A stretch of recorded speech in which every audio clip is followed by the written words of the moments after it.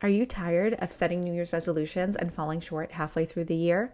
Stay tuned for this podcast where we talk about how to set New Year's resolutions that you can actually stick to.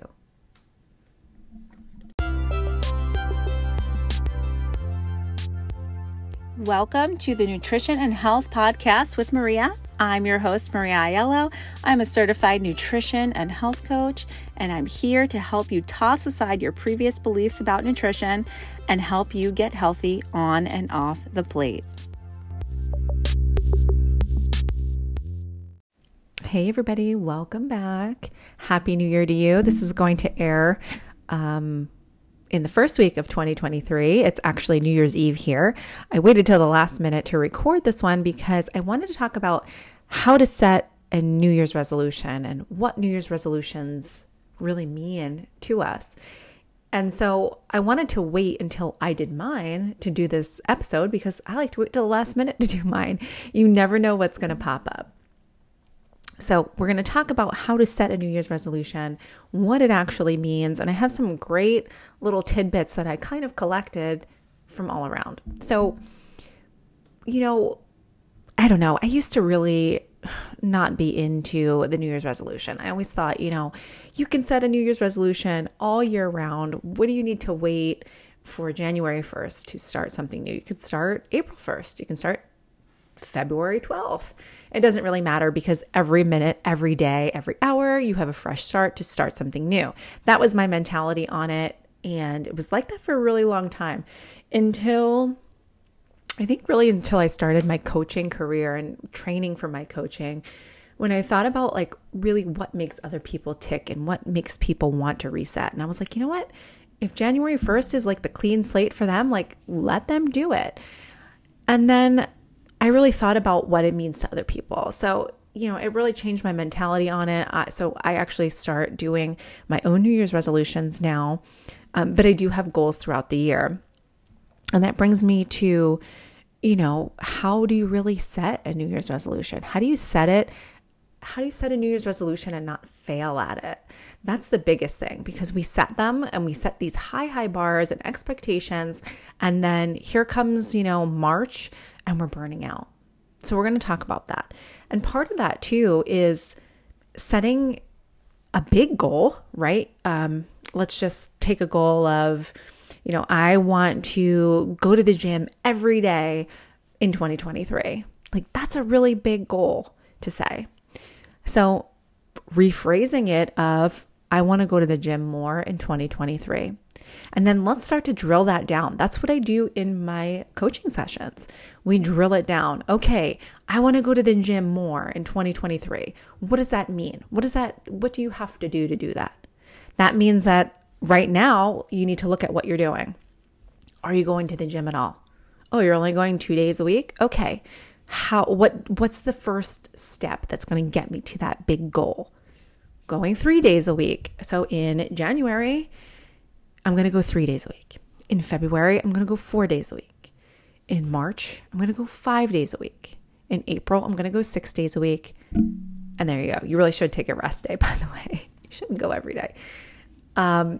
So, putting those small goals in between, those action steps, smart goals, attainable steps that you can do to get to your big goal is important. And that's where I think a lot of us are missing this crucial step to our New Year's resolution of how we're going to actually make it happen.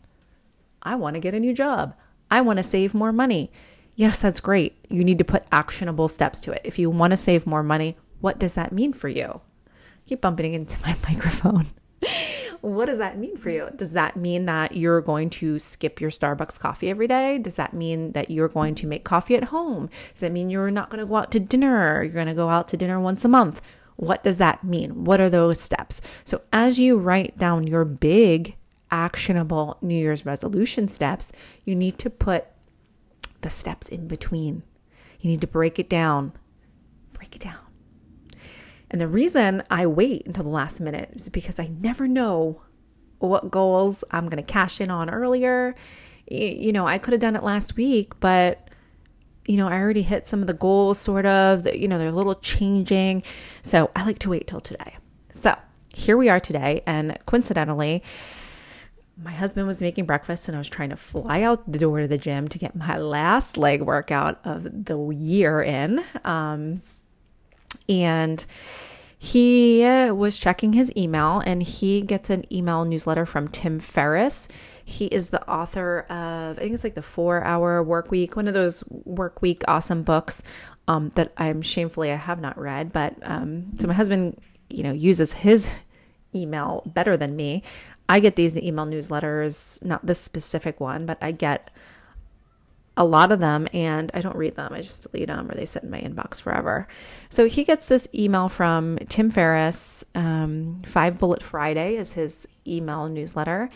And it's actually really great. He has a podcast as well. And let me see if I can see what book that he wrote here. I'm sure Joe said it was like 4-Hour Work Week. Hold on. Oh, books. Tim Ferriss, Tim's books. Let's see. What did he write exactly? Tribe of Mentors, Tool of Titans, The 4-Hour Chef, 4-Hour Body, 4-Hour Work Week. Yeah, so a lot of people have heard of the 4-Hour Work Week. It's a lot of MLM people read it too, which is where I heard it. So anyway, so he's got this, and you can go to his website. Actually, I'll tell you what it is really quickly. It is... Just kidding. I don't know. Tim.blog. And so he's got this 5 Bullet Friday email newsletter. And it's like what he's listening to, what he's reading, et cetera, et cetera. Really looked like a cool newsletter. And Joe was telling me about this one section he has about New Year's resolutions. And he talked about doing a year in review. Like, what did you do in 2022? And this is something I say to my clients all the time when we start New Year's. What did you do this last year? That was awesome. Like, it's so easy to look ahead and be like, oh, I didn't do this. I didn't do that. I need to do this. I need to do that. And look at what you didn't do. But what did you do? Like, let's take inventory of that first. Pat ourselves on the back. We got through the year and, then look forward. But I think one of the things that intrigued me about this newsletter, and I'm sure he probably has a podcast about this, but he was talking about like looking at your calendar and creating a positive and negative columns, like getting a piece of paper, making a column and writing down like what was on the positive and what was on the negative. Like, went to a party with these people from work and, they were a-holes. Don't want to do that again. And things that were triggering and things that were really, really awesome and keeping those, and then looking at that negative column and not scheduling that stuff anymore. And looking at the positive side of the things that you did on the calendar and try to like reschedule those kinds of things as soon as possible. You really enjoyed hanging out with a certain person or doing certain activities. How can you schedule them in 2023 so you have a better year? And he has a very different kind of way of looking at it. He's like 20%. He's got a very not mathematical, but a very strategic way of looking at it, better than I can ever explain it. So you might want to check out that tim.blog and go for it, or message me and I'll send you the link. But he has some statistics about here. And, making a not to-do list, he said too, like, don't ever, these are the things, keep them fresh in your mind for the first couple months of the year. So, what you need to stay away from. I thought that was really interesting. So that is Tim Ferriss, and he's the author of the 4-Hour Work Week. And he does have a podcast, and I'm sure it's in there also. And he's got a couple other things that he kind of does in this little newsletter, specifically about his, he calls it a PYR, past year review. So that's a really helpful thing. I thought it was a really helpful tool and I wanted to share it because I always do the past year review, but putting things into columns, I thought was a really great idea. And it kind of like sparked a little explosion in my brain this morning on my way to the gym when I was like, you know what, I got to share this in my podcast that I'm going to do about making New Year's resolutions. So there's my helpful tidbit on how to have a more fun, better year, I know I'm going to put in the positive vacations, right? I love going on vacations. What I didn't like, I don't know. I mean, some of it we can't really get rid of, but some of it we can. We can just not do it anymore. We cannot hang out with those people. So that is a wrap on this. That's really all I have to say about it. Quick 10 minutes. We know that we're all excited about 2023, and I hope you guys have a phenomenal year. Don't forget to set those SMART goals, those goals that give you those actionable steps to your big goal. So remember that.